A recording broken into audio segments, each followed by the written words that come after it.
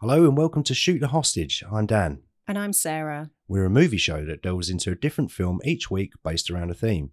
This season the theme is criminals. Like all good podcasts, this show contains explicit language and mature content, as well as major spoilers for the movie we're covering.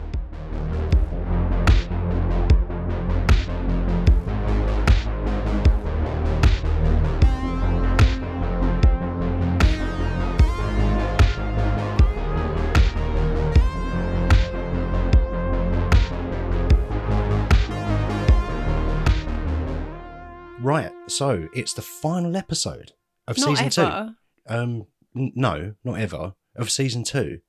Okay. We've made it. We did. Episode number 16, season 2, episode 8. I would love to say we made it unscathed, but... What does scathed mean? Uninjured, unaffected. So scathed means injured or affected. No. Unscathed is the opposite of that, when those things don't happen. We're here to talk about Con Air. Classic. 1997, directed by Simon West. And we chose this movie because it has a lot of criminals in it. No. We didn't choose this movie. Who chose this movie? You chose this movie. Did I? You keep saying that, but I don't remember choosing this movie. There isn't a timeline that exists in the multiverse that features me choosing Con Air.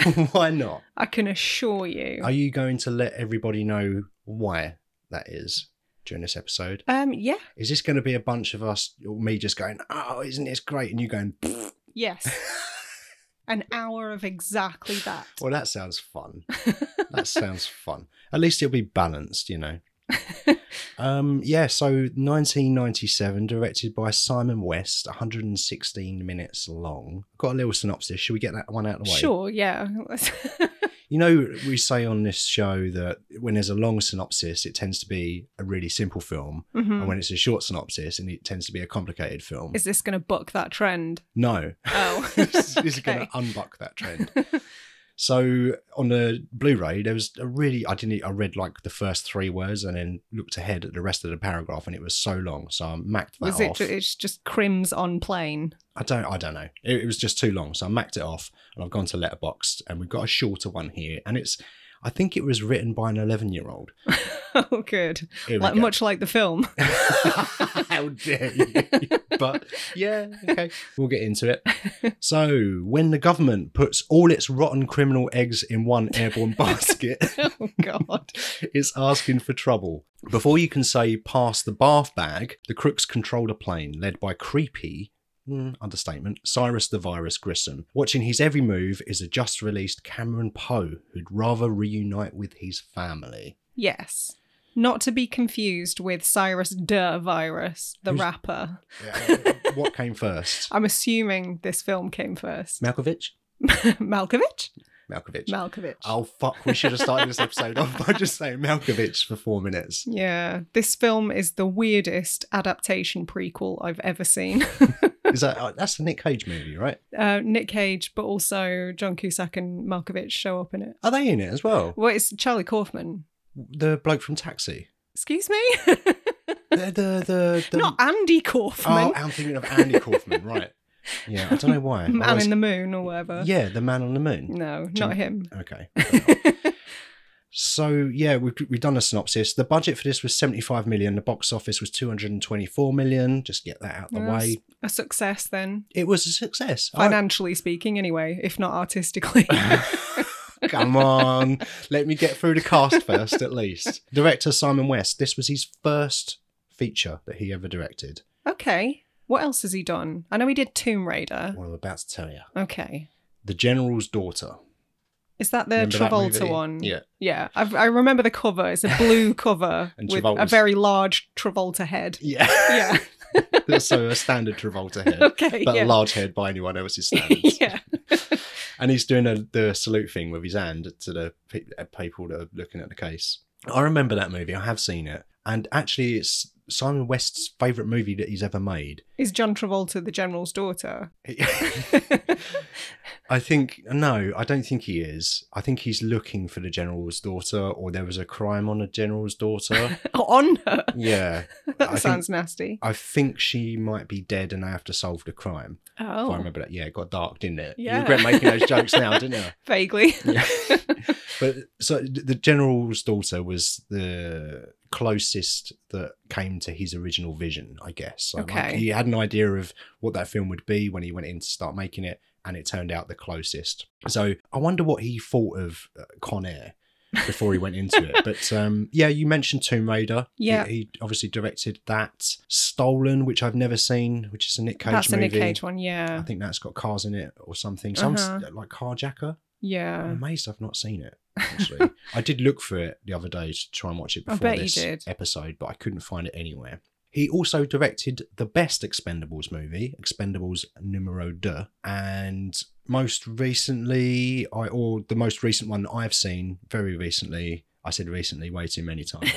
It's starting to not sound like a real word. Skyfire. Oh, yeah. Yeah, I haven't seen that one. I think it's like a Chinese production. It's a disaster movie. It's directed by Simon West. That's all you need to know about that, really. Con Air is also a disaster movie directed by Simon West. Do you mean that it's a disaster? Yes.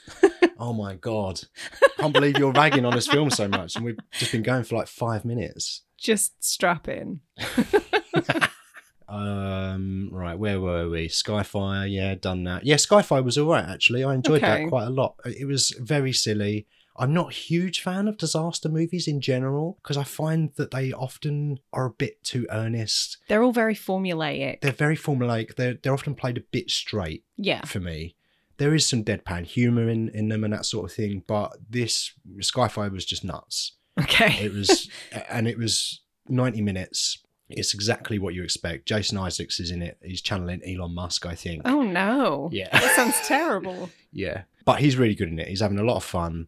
And I enjoyed that movie quite a bit, actually, more than I thought that I would. Most famously, I would say Simon West is probably known for directing the music video Never Gonna Give You Up by Rick Astley. Rick Astley. Did he? Yes.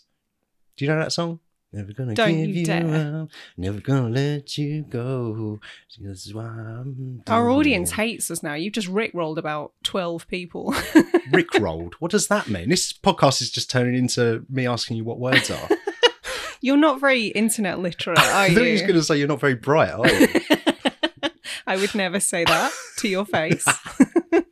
I've heard what you say about me behind my back. Don't worry. Rosie tells me everything. Yeah, actually, in an interview in 2022, West said that song just follows him everywhere, and he's actually quite haunted by it. But it might be the thing that he's done that's been most seen by people. Oh, yeah. Like 1 billion views on YouTube or something. Because people keep rickrolling people. Yes. Do you want me to explain what it is? No. Oh, yeah, they do. Tell me after. Okay. So now they think that I know what rickrolling is. Okay, you're going to have to edit this out. Oh. Yeah. Yeah. Okay, that's fine. I can do that. That's when I know, because the waveform will peak there, and I'll need to cut all of this bit out.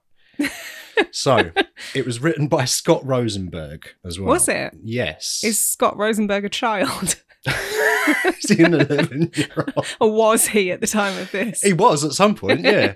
I don't know. Everyone's a former child. I don't know what you've heard, but kind of most people, I'd say, were 11 years old at some point. Not everyone. No, some people. You said most. Some people were born 45 years old, like Sean Harris. Yeah, so Scott Rosenberg also wrote Gone in 60 Seconds, the other Nick Cage classic, which we love in this house, don't we? Do we? Yes. Okay. I'll accept that. That's fine. I love that movie. Okay, I've got nothing. He wrote Venom. Oh. Have you seen Venom? I think I've seen most of Venom. Okay. So yeah, you've seen Venom. Yeah, I've seen enough. He also wrote High Fidelity, would you believe? I thought Nick Hornby wrote High Fidelity. Nick Hornby wrote the book. Right. And then he's got a credit as a writer on that movie, so I guess he adapted it as a screenplay. Okay, I really, really like that film. It's a great movie. Yeah. Another Cusack joint. Kangaroo Jack. Oh, God. Is that the Jerry O'Connell one? Yeah. Oh, no. Is that why you were talking about Jerry O'Connell this morning? I thought that was random. Yeah, it might be. Cherry O'Connell, you mean. So, and I really like Kangaroo Jack. I can acknowledge it's a terrible, terrible movie, but I don't know, for some reason, it's just one of those, I've seen it more than 10 times. If it's on the telly, it doesn't get switched off. He wrote the new Jumanjis. Did he? Yeah. Oh, I haven't seen the second one, but the first one was really fun. Yeah, second one's all right. It's not as good as the first one, but it's still a lot of fun. Is Rhys Darby in it? Yes. Ooh, I like Rhys Darby. He also wrote Things to Do in Denver When You're Dead, which came out, I think, a couple of years before Con Air. Yeah, I want to say 95. Yeah, I think you're right. I think it's 1995. So Scott Rosenberg wrote this script after hearing about... After going to the toilet and wiping his arse and then presenting it in a script meeting. Pretty much. You've got this. Please continue. Sorry, carry on. It's lucky I've got a thick skin. I hope he's not listening to this. If he ever listens to it, I've got your back, all right? I hope he does listen to it. Yeah. He needs to be brought down a peg or two. Shut up. He's done some brilliant movies. He's written some brilliant movies. You said you liked High Fidelity. I do. I'm just feeling sassy today. Okay. I couldn't tell. So he had heard about this prison transportation system. So this is a true story, basically, is what I'm saying. So what is it? Justice, prison, and alien transport system? It's called JPATS. What? The real thing is called JPATS. Is it? Yeah. I thought that was a movie with Spacey in when he pretends to be an alien. That's KPATS. Okay. Right. Similar, but not quite. So he wrote this script. Originally was intended to be a much quieter character piece. Okay. Yeah, I know. Can you believe it? No. But maybe we'll get to this at some point. But I can see what that movie was through some of the dialogue in this. I guess. Yeah, okay. Well, I think you know what I'm talking about, maybe, but maybe we'll get to it. But yeah, so it was based on a much smaller, character-driven story, but obviously it's a Jerry Bruckheimer production, so we're going to pretend that we're not ripping off Michael Bay's style, who obviously ripped off John Woo's style. It's just getting more and more watered down. Yeah, but yeah, so Simon West got hold of it, and basically they just were rewriting a lot of the script day by day, and it was kind of how it turned out was kind of a happy accident, depending on if you like this movie or not, I guess. Okay. So I mean, there's a lot of people in this movie as well. It's a large cast, yeah. A lot of very recognisable faces here. Yeah. Beyond the main three. Yeah, obviously Nick Cage. He was, I think this is the filling to his action sandwich. He went from The Rock to Con Air to Face Off back to back. Yeah, there was a massive overlap between this and Face Off. I think from what I read, shoots for this ran late. So he was supposed to start on Face Off and he was about 6 weeks late because this ran over. Okay. Yeah, John Cusack. Obviously, we've mentioned him already. He thinks this is a terrible film. John Cusack is on my side. Yeah, he's not a fan of this, is he, at all? And yet I did read somewhere that he said he would come back for a proposed sequel. Yes. Well, I mean, have you seen some of the movies he's been doing lately? Yeah, he obviously likes money, so... Yeah, I can't blame him. I miss Cusack. I miss, peak era Cusack, late 80s, early 90s, and then something went horribly wrong. And I remember sort of maybe 10 years ago, his Twitter feed was just an absolute train wreck. Okay. And I started to worry about his mental health. Mm. And now he just kind of crops up in really weird, shitty films. Whenever I look on Letterboxd, it's usually recent B-movie action kind of fare, which surprises me because he's obviously not a fan of this movie, as you've said. Yeah. I do think that this is one of the better tongue-in-cheek 90s action movies. So I'm surprised that he sort of still does that sort of thing. For me, Cusack peaked in the late 90s. Okay. I wasn't really aware of him until Grosse Point Blank. I knew him, but I don't think I'd seen much of his work. I missed a bunch of what was that? We need to sit you down and watch The Shore Thing and Better Off Dead at a bare minimum. Okay. What's the one when he holds a big radio? Say Anything. Have I seen that one? Yes. Yeah. So I hadn't seen that one at that point. Okay. So I wasn't super familiar with him. And I think Grosse Point Blank, this, and then High Fidelity. Mm-hmm. I think this is Grosse Point Blank is like the zenith I for think me. so. I think that's my favourite Cusack performance. And then if we're talking in terms of performance, probably High Fidelity. Yeah. And then Con Air for me. Okay. But Con Air is my second favourite movie of his. John Malkovich. Yeah. Have you seen the movie Rounders about poker? Yes. Yeah. The Matt Damon one. Matt Damon. Yeah. he plays a character in that called Teddy KGB. So that should pretty much know what that character is now, right? He's got an accent, I'm guessing. Correct. Yeah, wears a red tracksuit. Literally. Excellent. I love that movie. I think it's brilliant. It's the best poker movie of all time. Michael T. Williamson plays Baby-O. Okay, yeah. Forrest the Gump. diabetic guy. Yep. Forrest Gump, Pete. Ving Rhames, Diamond Dog, Colm Meaney. Is it Column?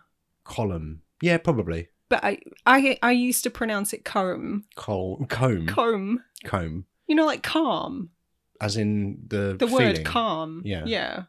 Yeah. I guess so. Like comb, but then we watched The Banshees of Inisherin and they kept calling him Column, so I was like, oh no. Yeah, I know bloke what is called Colin, and so I should have known trust that. the Irish people.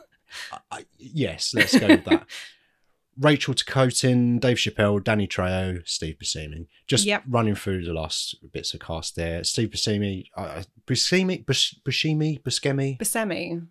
I say Buscemi. Steve's in it. He plays Garland Green. Yeah. What do you reckon then? My first question for you is Nicolas Cage as an action star, because you're quite a fan of action movies. Like I probably am more of a fan because that's really my genre.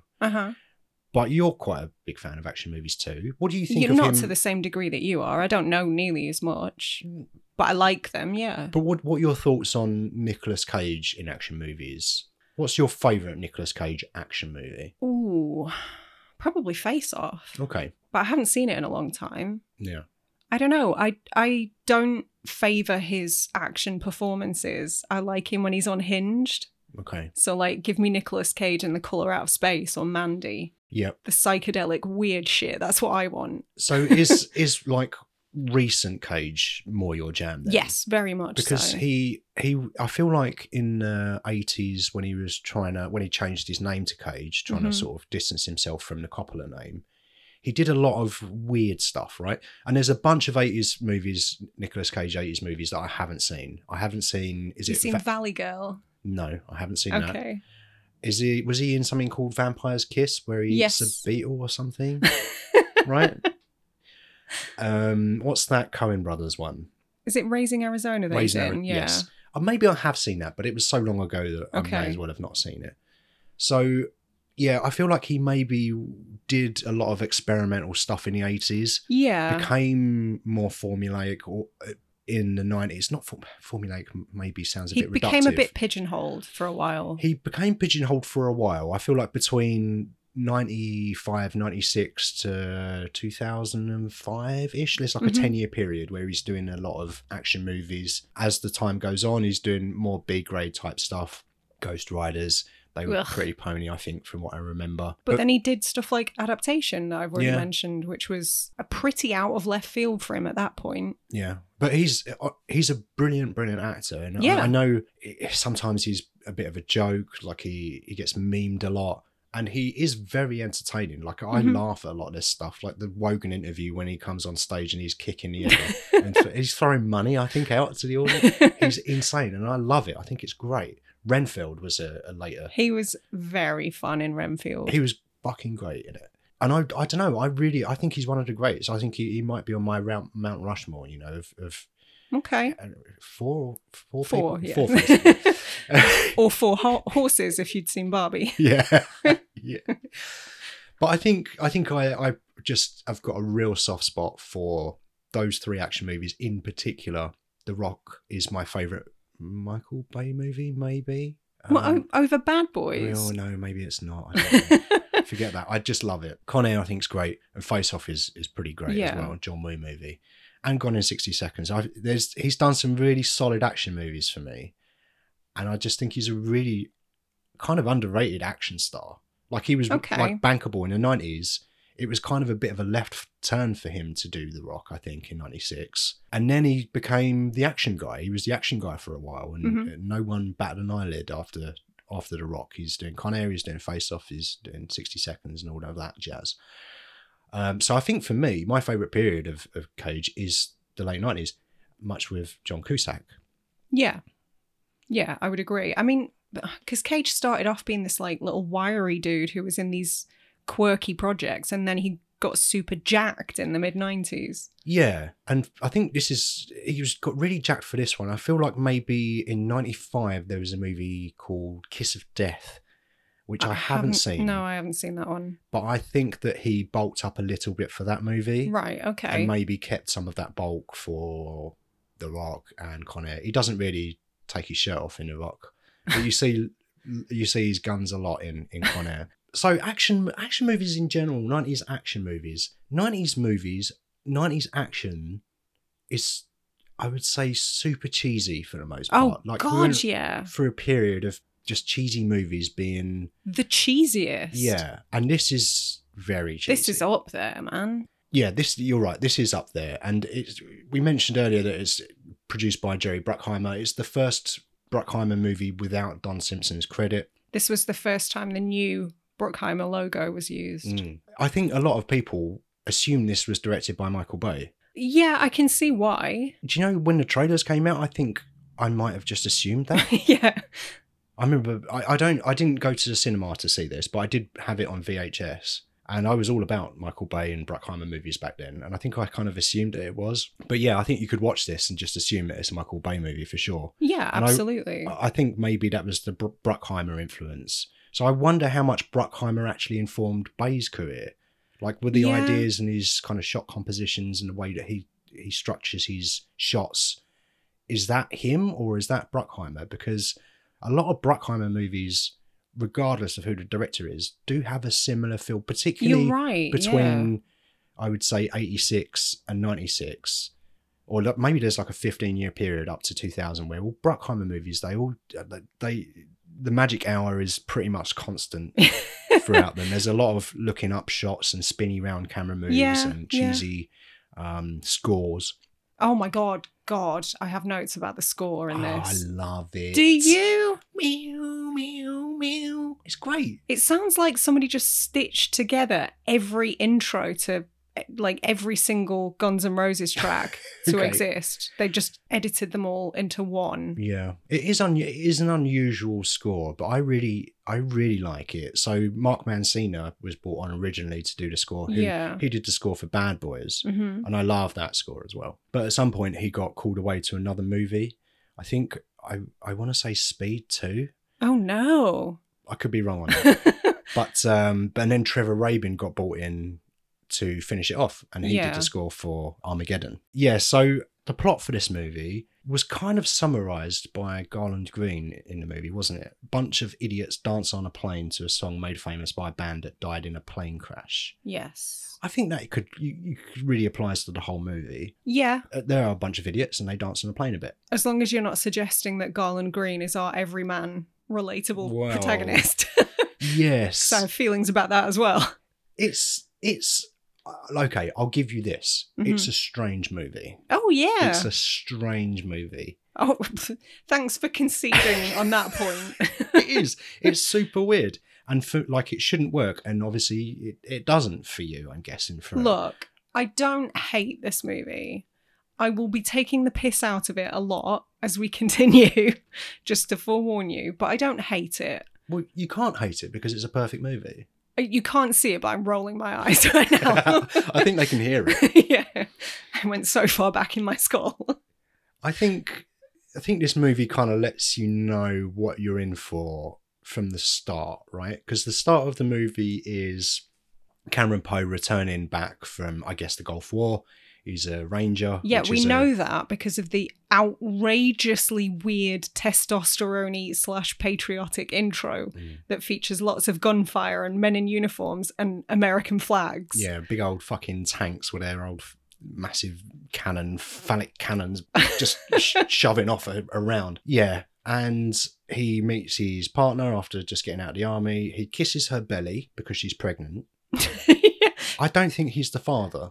Oh. Right? Oh. I was under the impression that he was. I think he is. Is there some subtext that I missed? Well, no. The subtext is that he's been in the army for I don't know how long. Yeah, but people get leave. Do they? Yeah. Oh, I thought once you're in the army, you can maybe you do like a 3-month stint and then. Do you think the army is jail?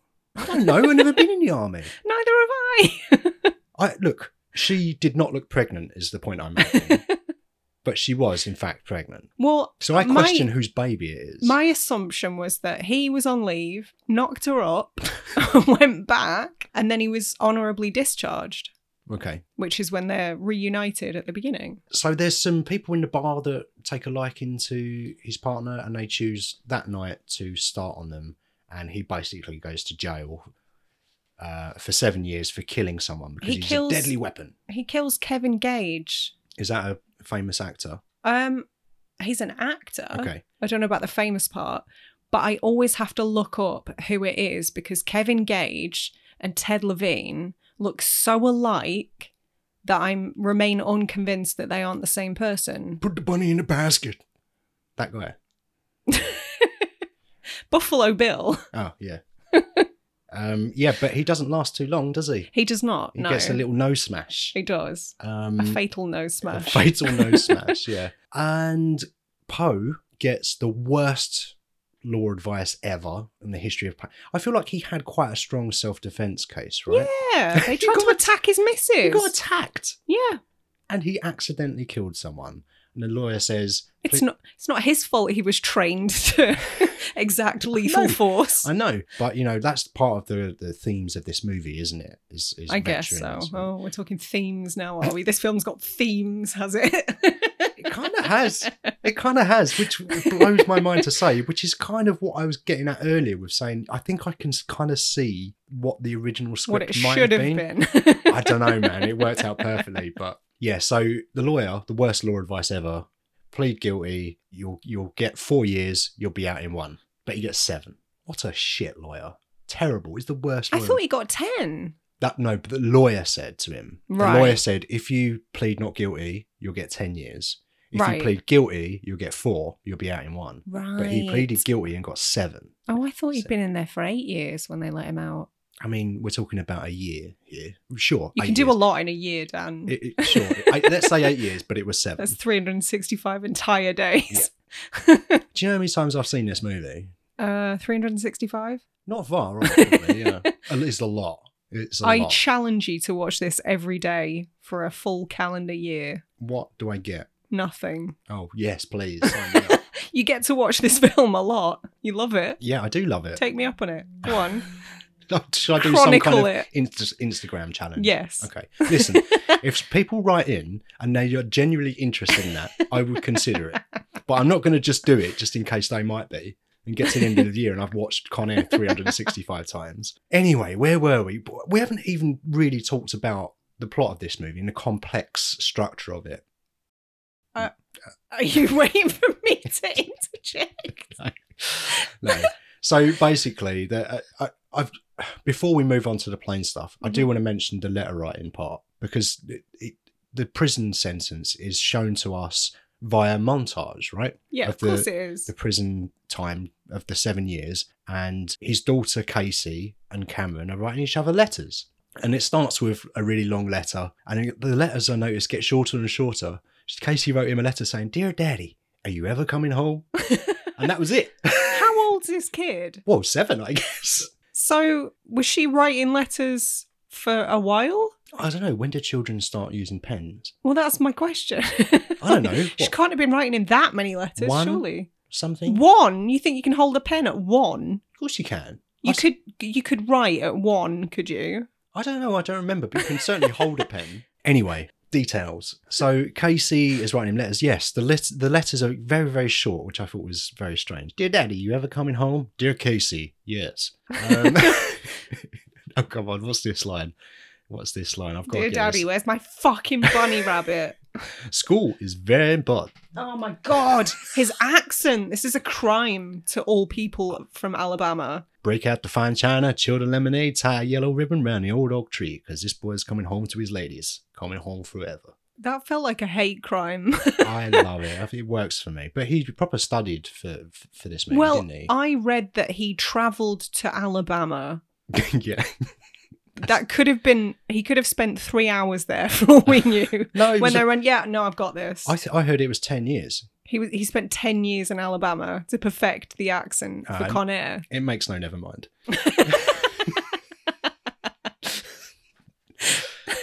Yeah, so he does his time, does his bird, if you will. And then, no, I didn't mean, no. Bird is a colloquial term for jail. Right. I'm glad you clarified. Yeah. I thought you were just being all South End for a second. No, I'm not talking about his relationship. Don't treat women like that. That's another one he says in that movie. Yeah, so he does his time, and then he's being released, and his best mate, Baby O, is on a plane with him because he's being transferred. Plane gets taken over by John Malkovich. And then Malkovich. Yep, Malkovich. And Malkovich. Also Malkovich, yes. Malkovich. Malkovich. I think this is... Is this joke played out? Dead now, yeah. Okay, right. Yeah, so Malkovich takes over the plane, and then it's just silly time from there. Oh, from there it's silly time. Oh, yeah, fair enough. It's silly time from moment one. But I get it kind of ratchets up the action. The silly time ante is up. Yeah, and yeah. Other plane movies. Passenger 57. Seen that one? Turbulence. Sure. Snakes on a plane. Snakes on a plane. Yeah. The Taking of Pelham 123. That's a train, isn't it? Is it? Yeah. I thought that was an aircraft. I'm pretty sure that's a What am I train. confusing that with? I don't know. Is Walter Matthau in that? I thought it was John Travolta. Oh, it got remade. Oh, right. I've only seen a remake, I think. Heathen. Yeah. Yeah, Air Force One, that's another plane one. Okay. Do you know what I think of when I think of Con Air? What movie it most reminds me of? Outside of the plane movies that we've just mentioned. The Room. The Brie Larson one. No, Point Break. Okay. For me, Point Break is kind of, it's absurd. It's portraying masculinity and its absurdities, right? It's really silly, but it knows it's silly. Yeah. It's super macho, but it's playing on that. Is it? Point Break. Oh, We're talking about Point Break. I guess. I think so. I think it's playing with the action genre. It's kind of. I mean, it's directed by a woman, so yes, I'll go with you on that. I think the term is way overused, but it is kind of deconstructing the action genre in a way. Yeah. It's kind of taking the mick out of super macho movies, and I feel like this movie kind of accidentally does that.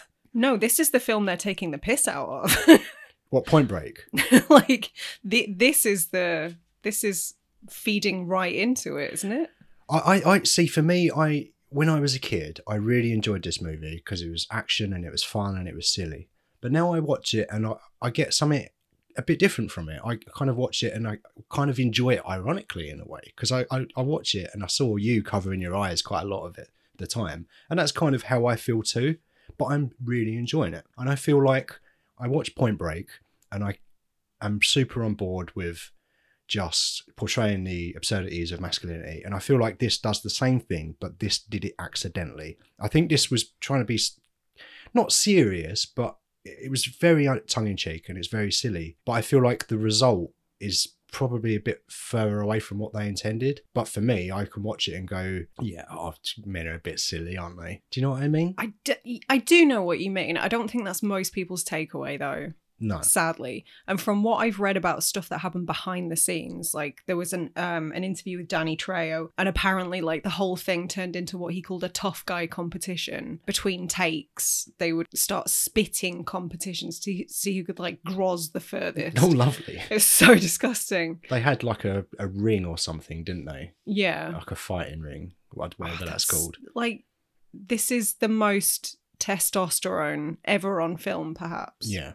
Like, I was worried I was going to start growing chest hair before the credits rolled. Yeah. It's so blokey. And I get what you're saying. And if that is your takeaway, then that's fair. That's subjective. Oh, thanks. But I definitely think you're right in that it was unintentional. I think so. I think it did have its tongue placed in its cheek. Yeah. But I feel like, I don't know, for me, I don't know. I just get a similar experience watching this movie when I watch Point Break. I prefer this movie. I prefer Point Break. Yeah, I think Point Break is probably the better movie. Okay. Objectively.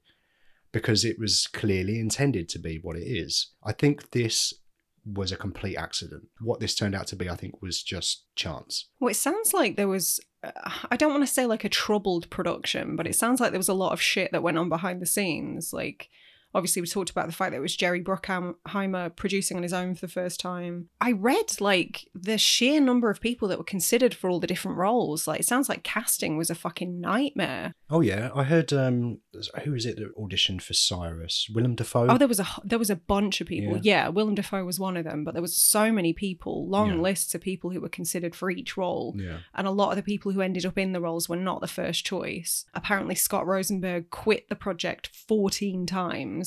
14 separate times and kept coming back, and he's still really unhappy with the ending. I'm not surprised that he's unhappy with it, because I bet this is miles and miles away from that original script, which I would love to get my hands on. Yeah, I'd be interested. I did look for it.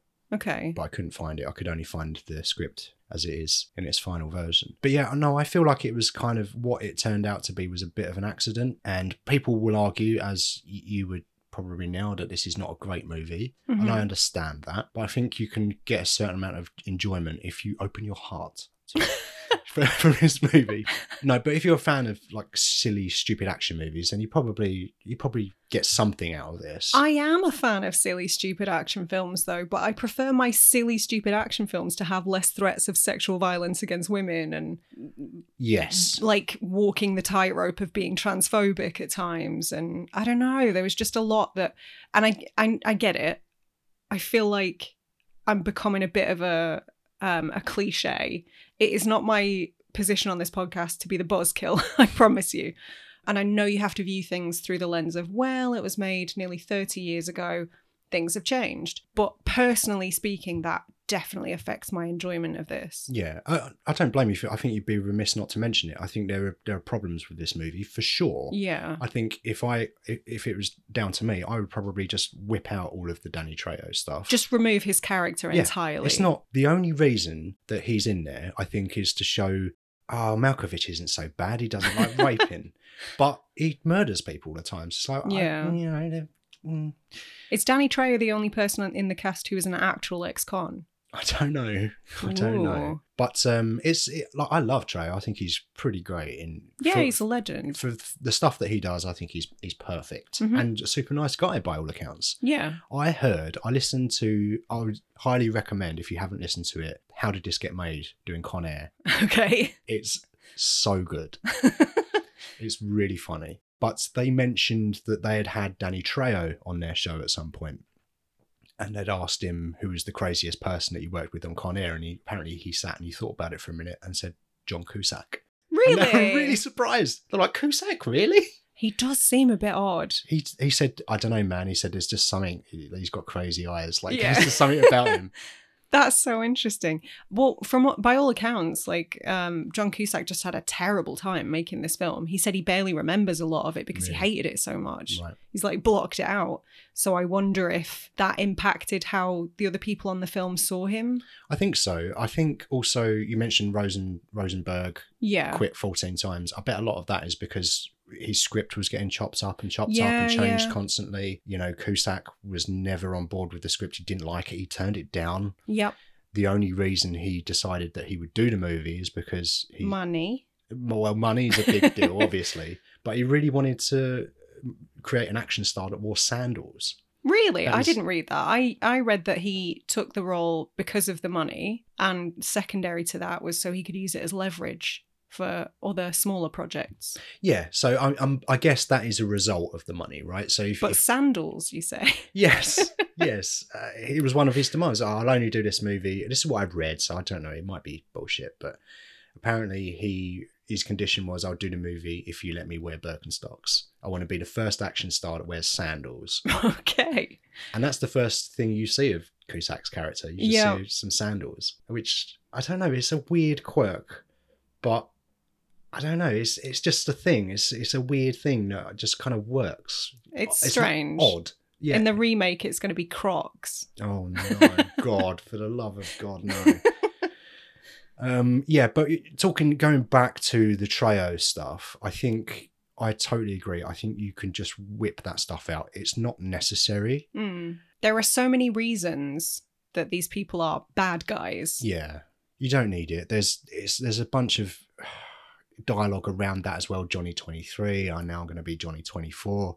Like he laughs and said, oh, it'd be Johnny 600 if they knew about the rest or something like that. Exactly. And I think for this movie, what it is, it's super silly, super cheesy. I don't think... That doesn't fit. It doesn't fit. It feels weird. It feels odd. And I'm totally with you on that. So I sort of, whenever that stuff is happening, I'm sort of like, oh God, come on. Can we at least she got to kick him.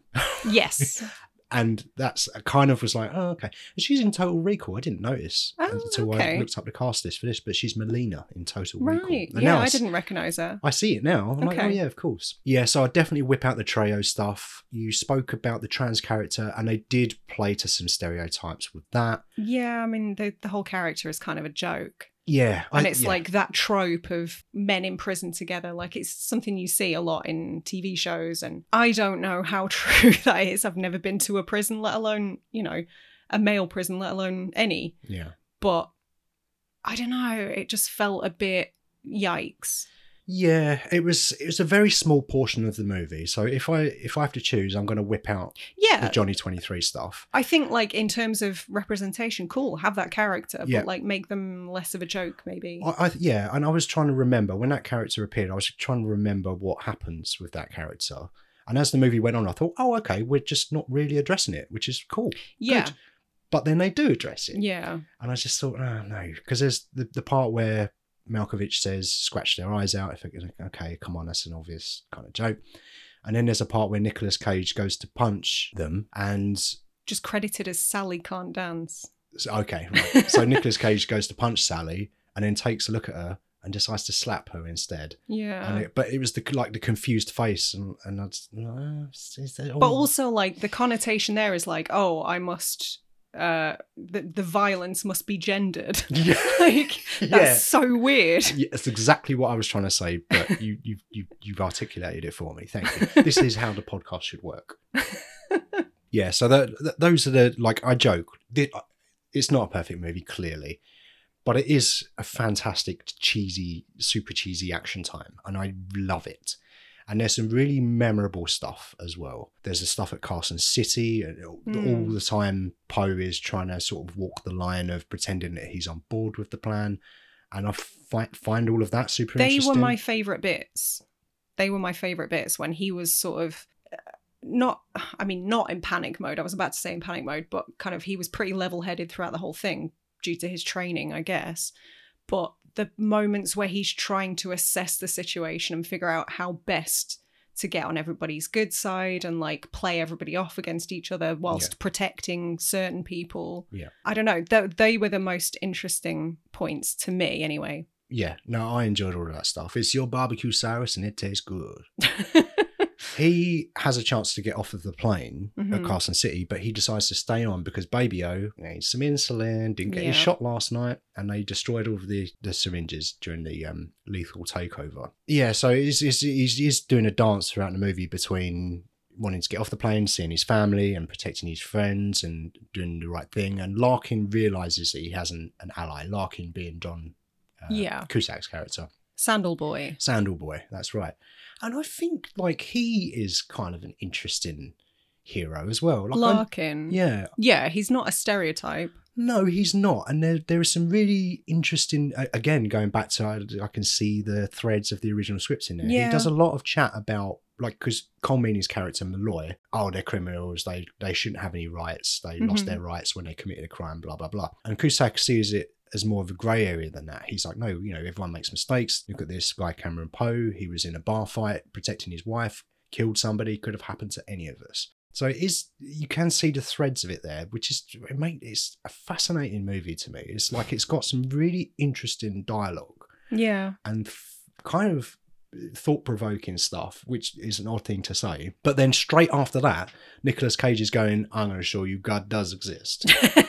So it's a weird mishmash of things. Very much so. I read somewhere else as well that I don't know at what point it happened, but J.J. Abrams did a dialogue polish on the script. Ooh. Proving that you can, in fact, polish a turd.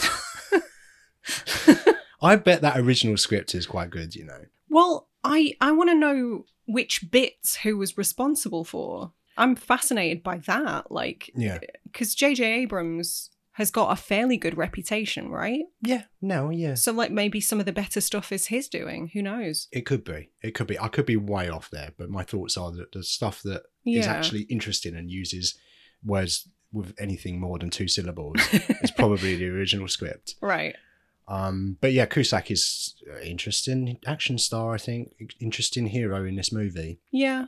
And I mean, obviously Cameron Poe is a bit flat. He's interesting in that he's, as you said, he's trying to assess the situations, but there's not much else to him. No, besides the hair. Yeah, and his guns.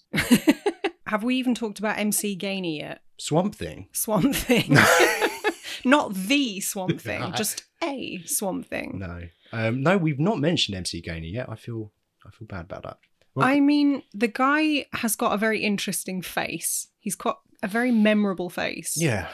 Looks a little bit like a Bo Selector mask and a spitting image puppet had relations at one point. Yeah, okay, I can see that. No offense to the guy. He's got a very good character actor presence. I feel he was like somewhat underused. Yeah, I'd agree with that. Because he's kind of important, right? There's no movie without that character. Well, he's the only one who can fly a plane. Yeah, he flies the plane and he drives the truck at the end of the movie. Yeah. So yeah, he kind of is in a couple of scenes, but he's not really used that much. Also, he's smoking the cigarette that kills Sindino. Oh yeah. Sigh. Anara. Oh God. Yeah, MC Gainey. Yeah, he's memorable in this. This is the favourite movie that he's ever been in. Is it? It's his favourite movie. Yeah. Wow. So him and Cusack are at opposite ends of that spectrum then. Yeah. I get the impression Malkovich didn't really enjoy this a great deal. No, I've heard a couple of conflicting points on this. Okay. Apparently, one side says that he was annoyed because the script was being rewritten every day and he didn't really know what was happening. Understandable. But I read that the director had actually come out and said, well, I feel like he didn't read the script. So every day he came to me and said, what do you want me to do in this scene? So we've got completely different... I don't know what's true. I mean, he was kind of a pretty serious actor up until this point, wasn't he? Probably a theatre guy, I would say. Yeah, right? I mean, he was like most well known for things like Dangerous Liaisons. Malkovich. Yeah, Malkovich. Malkovich. Yeah, so this was a bit of a turning point for him as well. Malkovich. So you're really committed to that joke. Malkovich. Ah, the bit is over. Stop, please. Never over. I'm going to grind it into the ground. Oh yeah, just John Cusack was in being John Malkovich. Yeah. Yeah. Yeah. I think, well, both of them like reprised their roles in adaptation. Mm. But yeah, so Willem Dafoe, you already mentioned. Apparently Jason Isaacs and Mickey Rourke auditioned for the part of Cyrus as well before it went to Malkovich. Jason Isaacs? Jason Isaacs, yeah. He's a pretty great actor. He could have done something interesting with that. Did you hear about why Mickey Rourke didn't get the role? I didn't know. Oh no. So apparently he came in for an audition, but just pulled out a real knife in the audition, and people were like, thanks, Mickey. We'll be in touch. Jesus Christ. He's insane. The bloke's insane, I think. He's a head case. Yeah. That's not okay. No, it's not. It's not okay. Like, I get having props and needing things to feel in the moment and kind of get a hold on your character. But if you're going to pull out a knife, just make it a plastic one. What's the fucking difference? Yeah. Have a plastic butter knife. Yeah. Yeah, so he didn't get it, but he was auditioned for the Cyrus the Virus role. Yeah. Okay, Cyrus the Virus, the damn virus. How do you feel about Steve Buscemi? Because he again was not first first choice. Oh, who else was in the mix for that one? The first choice was Tim Roth. Tim Roth would work. He can do pretty unhinged and yeah, crazy. I can see that. See that. But it went to Buscemi. How do you feel he did? Because he was kind of a bit of an outlier. He was great in this, I thought. Yeah. I'm really happy with what ended up being that character. I mean, it's a weird one because he is apparently like the worst criminal out of all of them. Yeah. He killed, how many? 37 people, apparently, was it? Well, they talked about he's like a hardened serial killer, like a true psychopath. Yeah. But can empathise with small children and decide not to kill them. Yeah, it's weird because at one point in the movie he talks about having killed someone and wearing her head as a hat across 3 states. As you do. Yeah, well, you know, it was sunny. In a pinch. A head'll do. Yeah. But he doesn't seem like that character. He's super calm, intelligent. He has some interesting dialogue. There's one point where he goes, he's a font of misplaced rage, name your cliche. Mother held him too much or not enough. Last picked at kickball, late night sneaky uncle, whatever. Now he's so angry, moments of levity actually cause him pain, gives him headaches. And that's a super interesting bit of dialogue, I think. Yeah. And like you're talking about psychology of prisoners and stuff like that and how people might get to where they are. So by one stretch, he's portrayed as the craziest, most unhinged criminal out of all of them. Yeah, but like truly unpredictable. Yeah, but then on the other side of it, he seems like the nicest one and the most level-headed. And he kind of gets a happy ending too. Yeah, but that's, I kind of feel like that last scene, because he survives and the final shot of the movie is him gambling. He's having a whale of a time gambling. And I feel like, I guess it's sequel bait. I guess realistically what it is probably we can do a sequel if we want to. Okay. But I kind of view it as, I feel like it's the movie just one last time going, this is definitely the movie you watched. It's fucking ridiculous. And yes, we're celebrating that the serial killer is alive at the end because it's nonsense. I mean, that was true nonsense. It was. Yeah. Like, this guy who's slashed his way through God knows how many people. Are we supposed to root for him? Yeah. Like, what's going on? Right. And I've heard theories about the little girl maybe being a figment of his imagination. Okay. I think I don't think really he had a tea party with his conscience. Yeah. But you know, there was the doll in it, and she waves goodbye to the plane when it takes off. So I don't really buy into that theory. However, I think it's quite interesting. Okay. But yeah, no, I thought his character was really, really good, and I enjoyed his introduction to the movie as well because he's in like a big cage, he's in that chair, he's got the mask like on. He's full on Hannibal Lecter, isn't he? Yeah, I was thinking, is this the raptor from Jurassic Park? Is Chris Pratt also on this plane? God, he's going to do not. the finger thing at him and just get him to calm down? No, because if Chris Pratt was on a plane, then he might have got thrown off of said plane. If I was on a plane with Chris Pratt, I might be tempted. Would you? Would you throw him out the plane? Would you replace Dave Chappelle with Chris Pratt? Oh yeah. Yeah, but you wouldn't kill him before you threw him out the plane. No. We haven't even talked about pinball. I know. Apparently most of Chappelle's dialogue was improvised. Dave Chappelle, yeah. Yeah, I heard this too. I don't know what improvising means. I feel like it can mean different things to different people. Sometimes it's in the moment and you're just having a conversation and this and that and this. But a lot of the time I think it's the night before or a few hours before, I'm going to say this.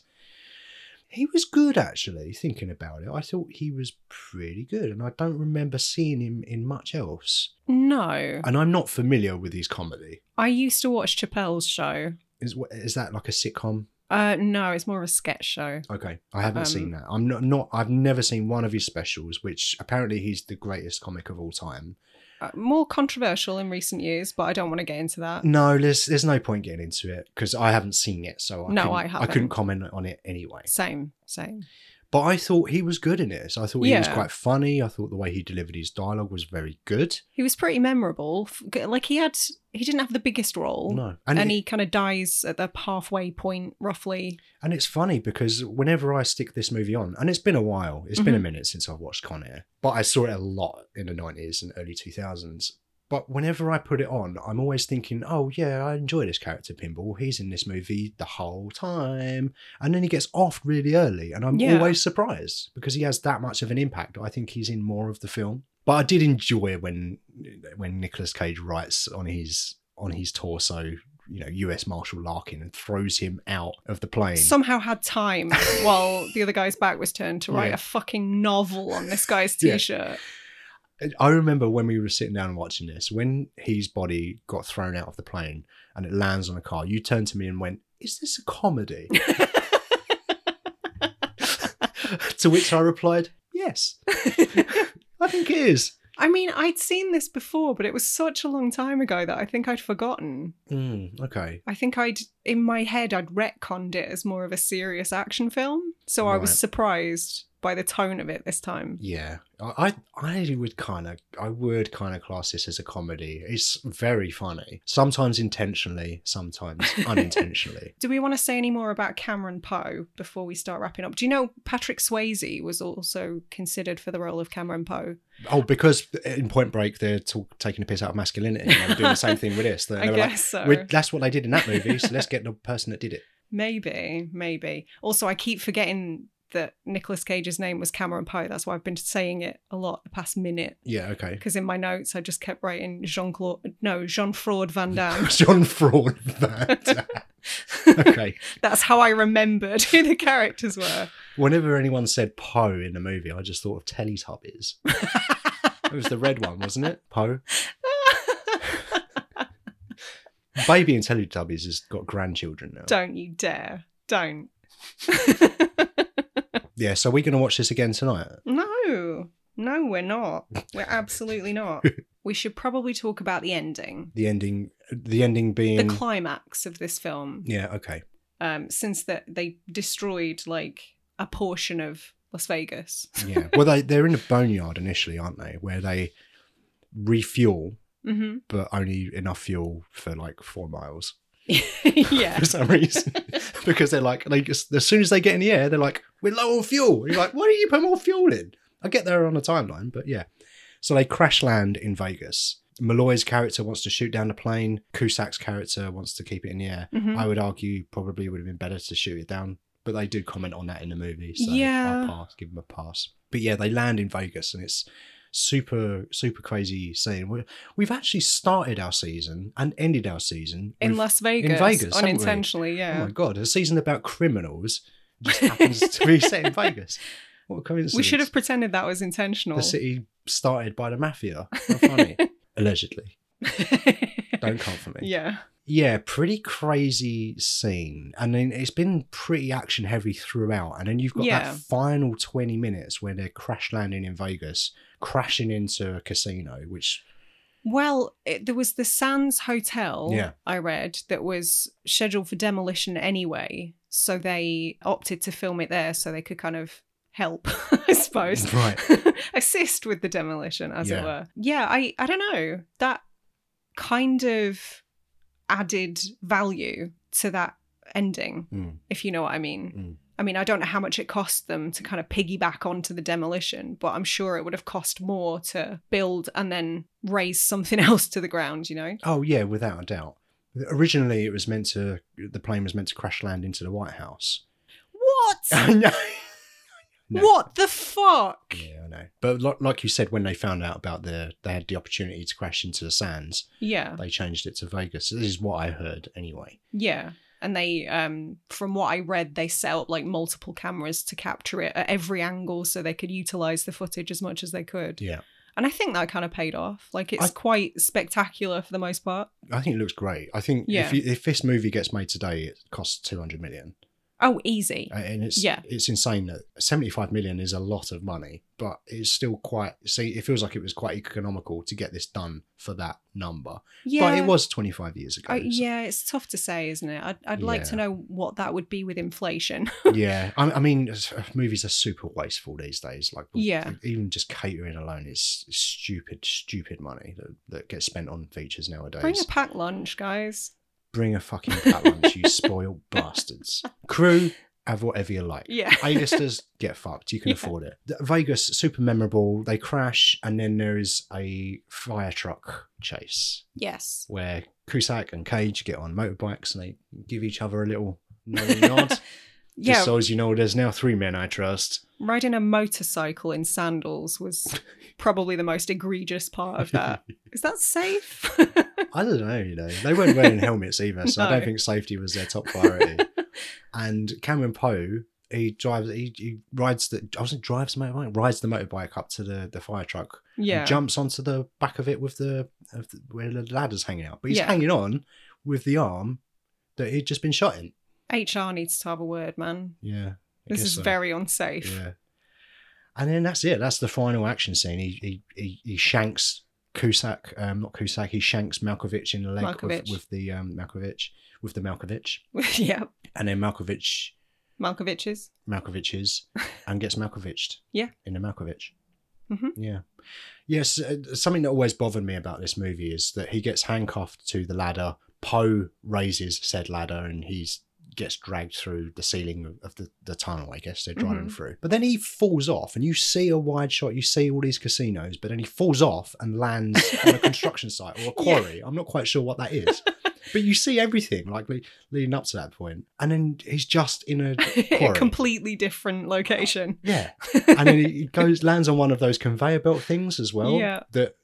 So he takes him up and then he falls off of the conveyor belt. Yeah. But he falls in a way that his head's facing the way that it's not in the movie. Mm-hmm. But I'm not explaining this very well. Basically, I've got a problem with geography and logistics. This movie does not respect geography, physics, logic, women. Like, yeah. This is not where we start picking this apart. No. We'll be here for another 3 hours. True. It just always bothered me a little bit. Yeah. But I said, fine. I mean, I don't know, man. This film is like pantomime, but for grown-ups. That is it hits perfect. a lot of the same beats, and it like encourages you to get up in your seat and like, you know. So I'm curious. What's your favourite scene? Oh, do I have a favourite? Well, I wasn't expecting this question. I'm so sorry. I can tell you mine while you think. Go on, you tell me yours. It's I can't remember the other guy's name, but when they're in the cargo hold and Nicolas Cage is at one end and the other guy who's just found his box with the letters to his kid, or from his kid rather, and they look at each other and they run, but because they're bobbed down, it looks so fucking hilarious. Yeah, you did do a bit of a laugh when that happened. That killed me. Yeah. It looked so dumb.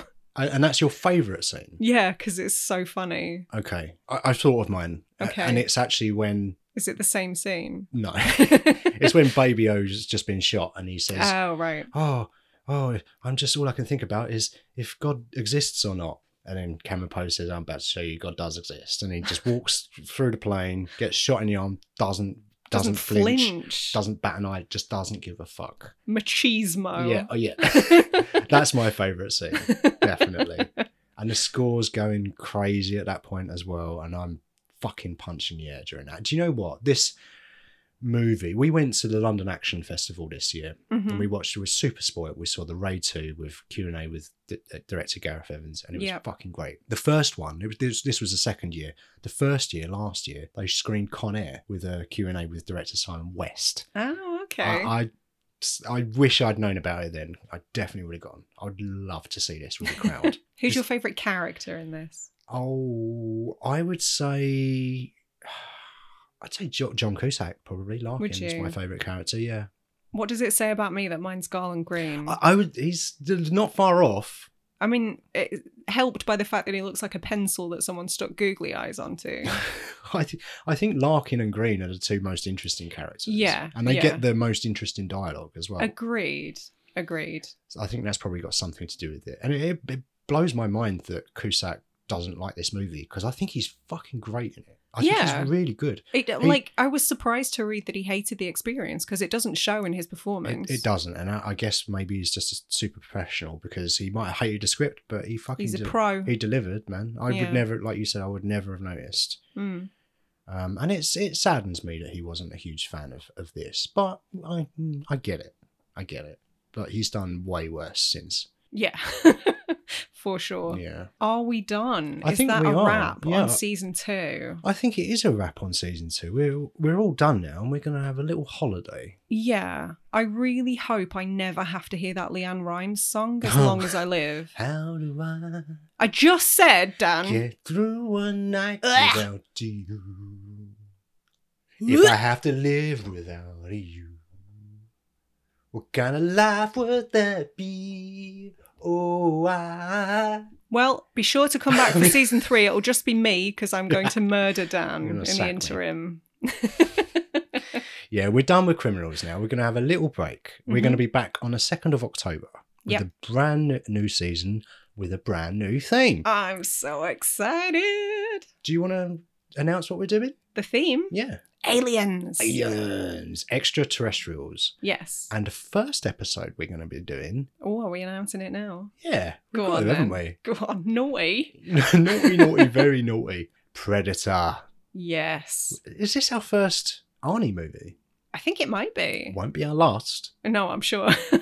Yes, we're going to be covering Predator for our season on Aliens, returning on the 2nd of October. So we're going to have a 3-4 week break. I think it's 4 weeks, but it's 3 episodes. Mhm. But if you want to continue listening to us in the meantime, we're constantly releasing episodes on I Patreon. thought you were going to say we're always talking.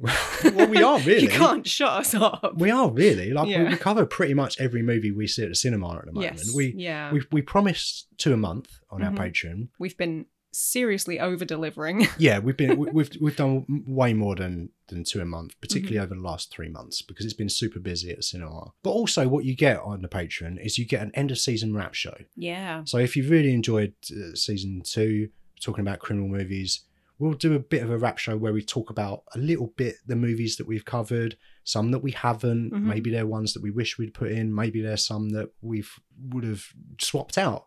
Con Air, for example. Yeah. You might not have wanted to watch Con Air.